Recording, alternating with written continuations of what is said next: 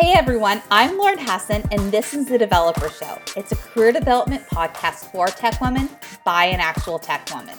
My guest today is Dr. Karen Panetta, who is an award-winning technologist and educator and the Dean of Graduate Education at Tufts University. In this episode, Karen and I are going to talk about her own career journey and how she learned the hard way that if you want to be recognized, you have to promote your own accomplishments and achievements. And you also have to pay it forward by propping up other women too.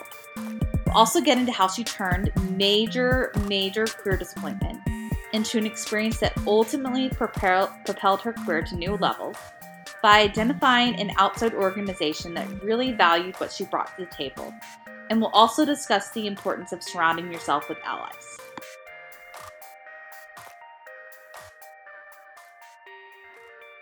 Welcome to The Developer Show. We have Dr. Karen Panetta here with us today. Karen is a highly decorated technologist who is currently the Dean for Graduate Education, Professor of Electrical and Computer Engineering, and Adjunct Professor of Computer Science at Tufts University. Before transitioning into education, she was a computer architect at DEC, and then joined the faculty at Tufts, where she was the first engineer tenured in their electrical and computer engineering department. She was recently elected by her peers, that's right, by her peers, as the president-elect of the Engineering Honor Society IEEE Eta Kappa Nu.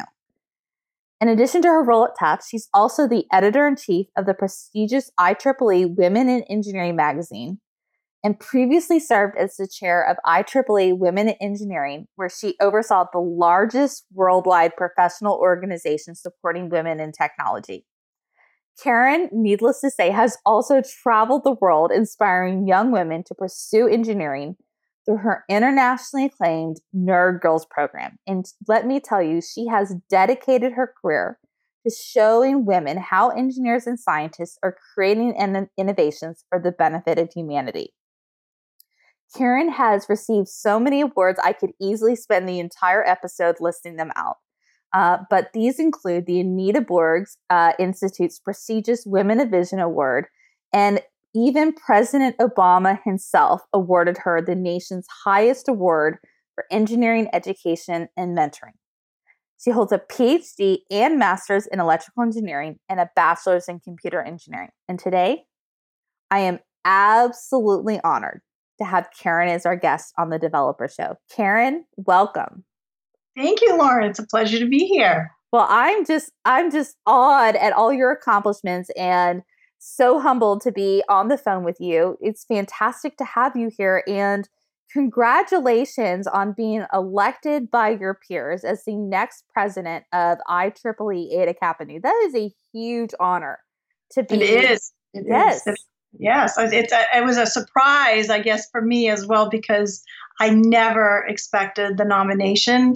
Number one, never. So I was honored just to run, and then to run against such prestigious, well-established peers, and to win was absolutely amazing experience, and unbelievable, very cordial, wonderful working relationship with everybody. So I think it's going to be very exciting.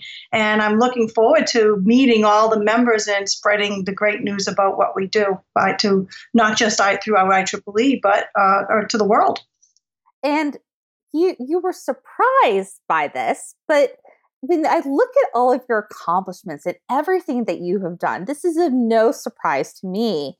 And I know when you and I were talking offline that part of this was, okay, I'm surprised, but also how do I let people know that I've done this? And there's this balance of surprise and humble, and also, you know what, I'm a kick-ass woman in tech, and I deserve this, and I'm going to do a great job and hit it out of the park. How did you handle that?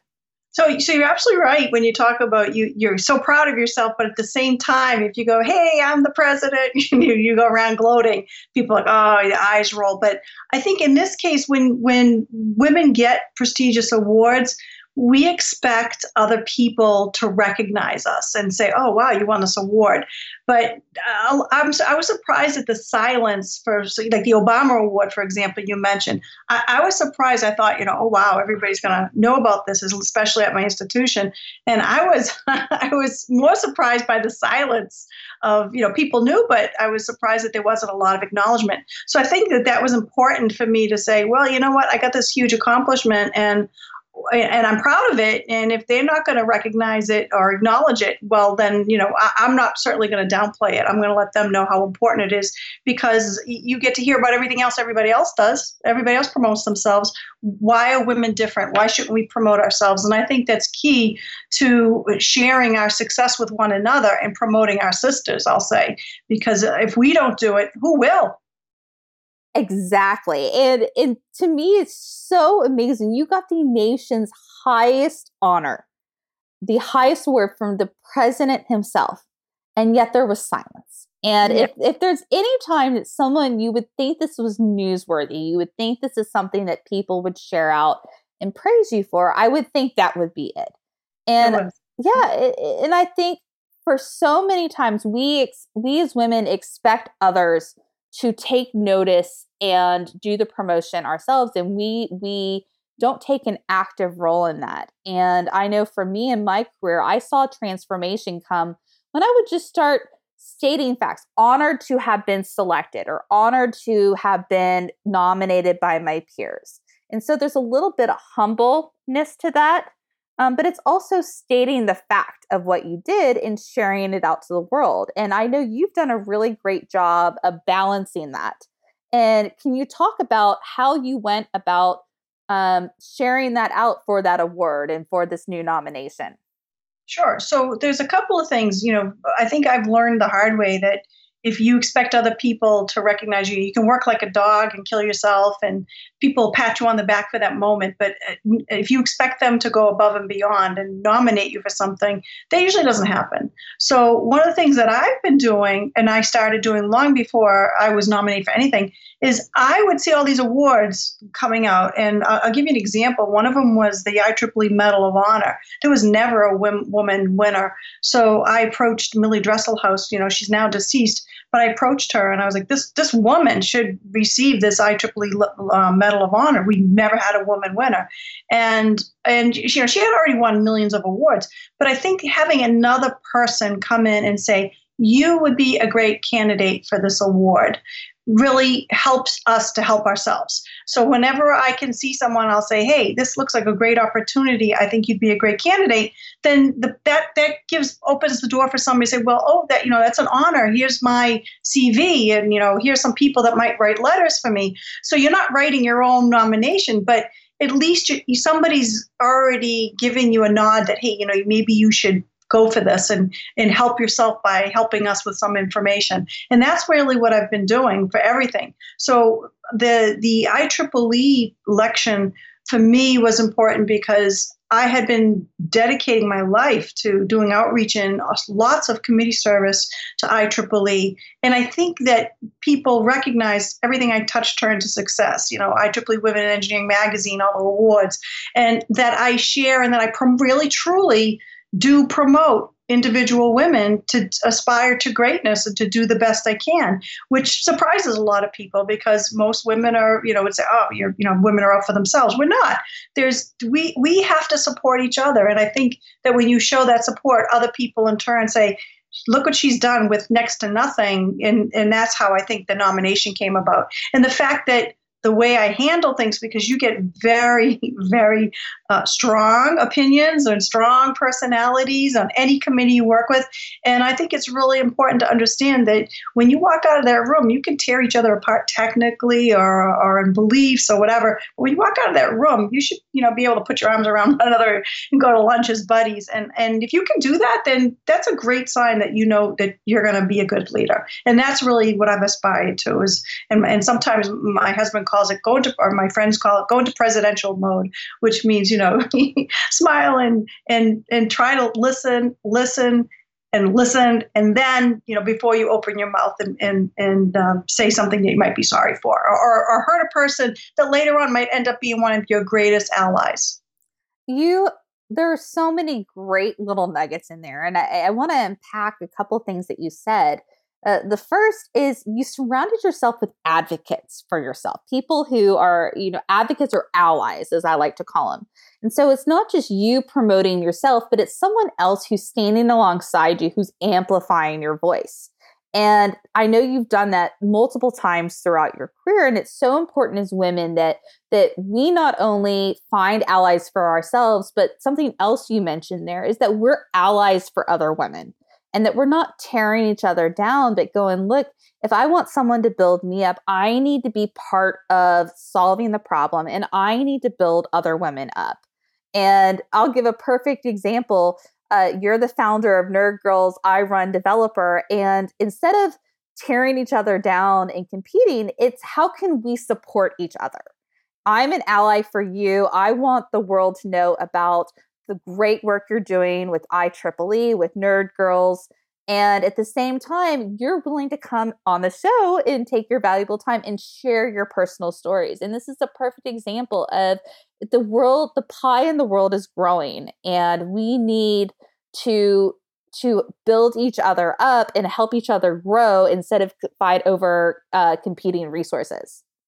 Right, right. And that's something I think I learned the hard way because there's so many organizations out there that say they're promoting women. And I sometimes make the joke, and it's not really funny, is that, well, it's okay to promote women as long as it's them promoting the women and getting the money to do it. And I think that that's part of the problem is, if I collaborate with you, oh, you're going to be taking away my potential donors or my sponsors. And if your heart is truly in the mission, you want to see the mission accomplished, because as for one, I can tell you how many people have tried to rip off Nerd Girls or, tell me that they came up with it or something like that. And I laugh because, well, first of all, I'm older than most of them. And second of all, I have an award from the president that vindicates that I truly did come up with it. But I think that, and I was the one who took the lumps, over 20 years ago when I had the audacity to call my organization Nerd Girls, when people were saying that was a derogatory term. How dare you? It's demeaning. You're setting women back. So I took the lumps. And yet, now that we're successful and growing, I want other groups to be successful. And when you ask people for things, it's not about me taking away from you. It's are we really going to change the world? Because if we are, you're not going to do it with one organization. Just like we're not going to change the way entire worlds and different nations think about women in technology if we just have women doing it. We have to engage everyone. Exactly. And I use the analogy, the tent's really big, let's fill it. And this dials back into corporate culture and how do you grow as an employee and a leader. And also you and I are seeing it with Nerd Girls and Developer, and then also in education. And it comes to what the popular term is growth mindset. And knowing that the opportunities are growing and that we're not fighting over competitive resources or scarce resources. And so that's really what will take you to the next level, is when you start seeing that you can create opportunity out of nothing. And that's what it truly means to be a leader, is be aligned with your mission, whether that's Nerd Girls or Developer or your corporate mission or your personal mission, and then finding people who are going to support that and build that up, and then also building that what's important to others up with them as well. Right. And I also think that another thing that's really important is we always try in education, we're now trying to get the message out there to youth that engineering is all about making mistakes and learning from failure. And I think it's funny that, we as women sometimes in our own careers, when something doesn't go as planned, or we have a setback or a failure, women tend to want to give up. And I think that that's not what engineers do. So, even in my own career, I've tried to take every negative thing that's ever happened and say, how is this going to make me stronger? And, where can I better spend my energy to make things improve, even if other people are going to try to set you back? And that is a perfect segue. You have a really inspiring story about how you were passed over for an associate dean role. And that was really, if I understand it correctly, it was really disappointing and difficult for you. But you were you were true to what you just said. You turned it around into a transformative moment in your life. And tell us a little bit more about what happened and then how you turned it into a success and what ended up happening in the end. Sure. So, I had learned so much from IEEE, learning how to do budgets and meetings and planning, strategic planning. I had all these wonderful business development and project management development skills that I had acquired and experienced throughout IEEE years, that now I saw that the associate dean's position was opening. This was probably maybe probably over 10 years ago that this happened. And at the time, we had a female dean, and again, I approached her about taking on this role, and she was like, "Oh, I want you to be a full professor," and yet the person that she took wasn't. And at the same time, I was like, well, I would have rather you just said, "I don't like your face," or I don't want you in this role. I know you probably legally can't do that, but I would have rather have heard a legitimate, "What's wrong with me?" that type of thing, or what kind of deficiencies do you see that I need to work on it, that I wouldn't have this role. And I honestly know at the time I was more than qualified and more than prepared for that position. And the other piece of it was, even when I interviewed for my faculty position, I remember asking a faculty member, I know they wanted somebody from, an Ivy League institution and brand name PhD type of program. And I had come from Boston University and Northeastern University, which are great institutions. And yet at the same time, I didn't come from, I did everything part-time. I wasn't the regular path that everybody else took. So I was this anomaly from the beginning. And I remember interviewing with a faculty member, and I came right out and I said, "What is it you find deficient about my record that you don't think I'd be successful in this role?" And he just sat back in his chair and said, "Wow, that was a direct question." And I said, "Well, I'd like a direct answer, especially if they're not going to hire you, right? Because how are you supposed to improve yourself?" And I think in this associate dean's position, I didn't get that kind of feedback. I just got, a one-liner type of thing. And usually that means, okay, we really don't want you. We haven't really thought about you as a candidate. So one-line answers about, well, we feel like you need to be full professor. So I was like, okay, I need to be full professor. I'll work on that. And then at the same time, I was like, well, you know what? I far exceeded the knowledge of a department chair, because the tasks that they were doing, to me, I was thinking much more grand scale and much more strategic. I was thinking more of a university, much, much higher level. I was working with industry and building businesses and startup companies. So at that point, I was like, well, if they don't want my energy, I can still be an awesome teacher and awesome researcher with my students, but I'm going to go outside and utilize my talents for someone who appreciates it. And at that time, it was already IEEE. So that's when I became the worldwide director for IEEE Women in Engineering, which at the time, was large, but it was suffering from, my predecessor was great, but we were suffering from really constrained budgets. Nothing's ever changes with budgets. But I looked around at what I could do with no cost, low cost types of techniques. I looked at how to better serve our members. And, I came up with some great models. And within a year, we came up with a magazine and launched it in a year, which, I learned all the ins and outs of how to navigate and get through budgeting and finance committees and how to make that pitch, how to do that elevator pitch. So that gave me great experience. And that's honestly what helped propel my entire career, was the fact that I didn't want to, I would have settled to be the big fish in a little sea, but when they didn't want to go fishing, I decided to become the blue shark out in the world, which is, if you don't know, is the world's largest fish. So I did that. And I love how you took disappointment in something that seemed to be inexplainable. You didn't get a straight answer. It was not satisfying to hear. And you turned it and said, you know what? You may not give me the opportunity, but I know my worth. And someone else is going to value that. So I'm going to look outside.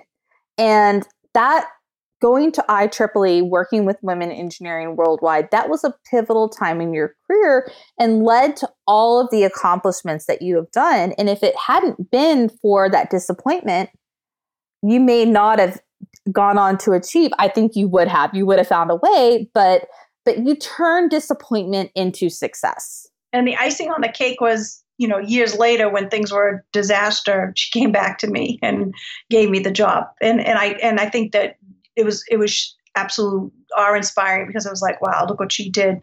And I hope that in the back of some of these administrators' minds that make these decisions, they look back and say, oh my gosh, what, I should have made that decision years ago. Because I make everybody I work for very successful. I know what a boss is. And I think that that's part of being as you move up, I respect the people I work for, and I always make them look good. So it's not, and I think that was another aspect is, some people would always say to me, wow, you went back and you made somebody look good who originally, didn't even want you.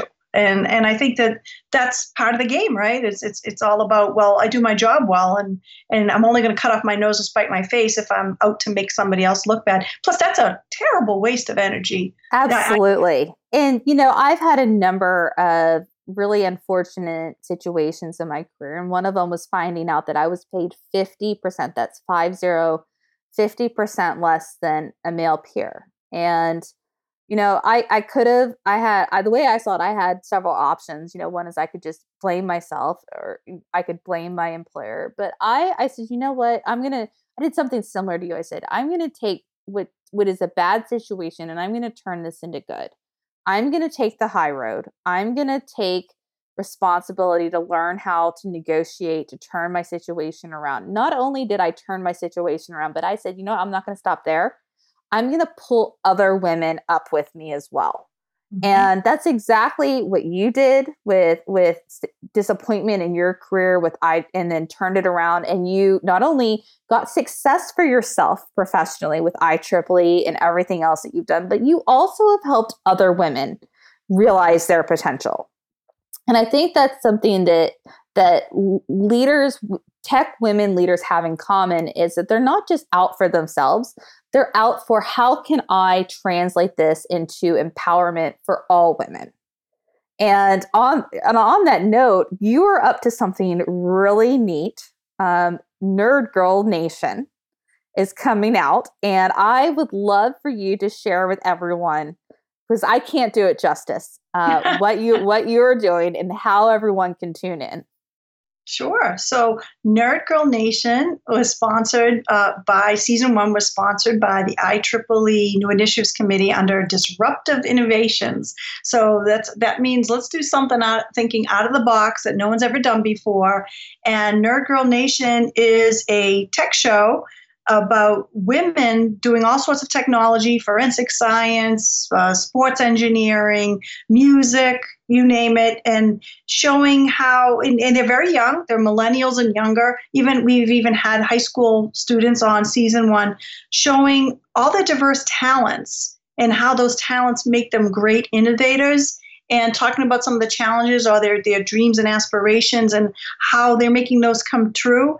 And just how maybe even how they think, like a normal teenager today might say, oh, I'm not cut out for engineering. I don't know a lot. A teacher says I don't know anything about math, or I'm not good enough in math. Or even some would say, my parents wanted me to be an engineer, so it was like, no way I'm going to do this. So they talk about the things that they thought they weren't ready for engineering, and that what changed their life, what kind of life-altering thing changed their life, and they're making it happen themselves. And we want to promote them to do that, and we want the world to see what engineering is, because we're not just building bridges. We're not pizza-eating nerds in the basement playing video games all the time. We want them to understand that we are very diverse, and the perspective that women bring to the table in design. Women are more consumers of minivans, for example, and things like that. And they have such great purchasing power. Why are we not including women's perspective on those products? We really need more women in every aspect of design and everything you can think of, including education and higher education. So Nerd Girl Nation is really about promoting women, up and coming women, and women who have made it, and sharing that success with other people, not just to help other young girls aspire to be engineers, but to bring public awareness to what engineering is and what we do, and to finally break that stigma and stereotype of what a woman in engineering should or look like or what she should think like. And I think what you'll find is there's no one box or there is no one algorithm for us where no machine learning can figure us out. We're just very creative, innovative people who use every aspect of all our talents and passions to change the world and benefit humanity. And tell everyone how they can watch in for Nerd Girl Nation. So we have a great website. It's www.nerdgirls.com. And if you visit there, you can see our episodes and you can actually see profiles of all the women that were on season 1. And if you're interested in participating in season 2, we'll be casting for season 2 participants. And when I say casting, I don't mean you got to be skinny and beautiful. I mean, you have to have a passion for technology engineering. You have to love what you do and want to be able to share that with the world. That's what we're looking for. And it doesn't matter where you come from, what background you're from. We want full participation. Karen, thank you so much. Congratulations on your nomination and president-elect, and congratulations on launching Nerd Girl Nation. Thank you, Lauren. Thank you, everyone, for joining us today. Make sure to subscribe to our mailing list to receive updates on new episodes and other fun goodies. And until the next episode, make today better than good.